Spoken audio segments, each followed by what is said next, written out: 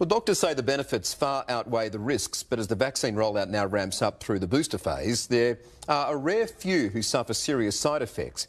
Now the federal government is offering compensation for anyone who becomes seriously ill after having their COVID shot.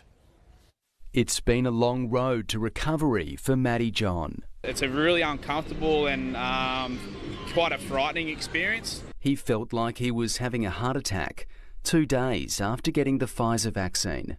I just got this sharp pain that I've never experienced before in the centre of my chest. Diagnosed with severe pericarditis, he was off work for 10 weeks. You're constantly worrying, I suppose, that anxiety around, I suppose we're talking about your heart. Matty's not alone. It's estimated 79,000 people have suffered adverse reactions to vaccines.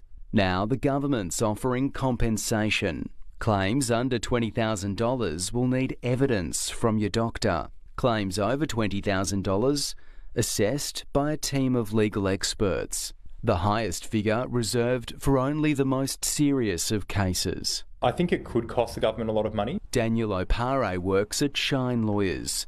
He's looked closely at the government scheme. If you do suffer pericarditis, it can result in you being out of pocket.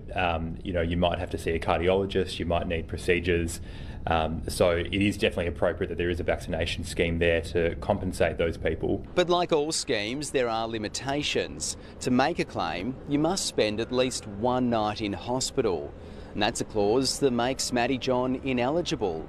He was admitted to hospital twice, but never stayed the night. It is a little bit frustrating and out of pocket a fair bit, but in saying that too, it is what it is, and that's life. The scheme is now open. Nick Hose, 7 News.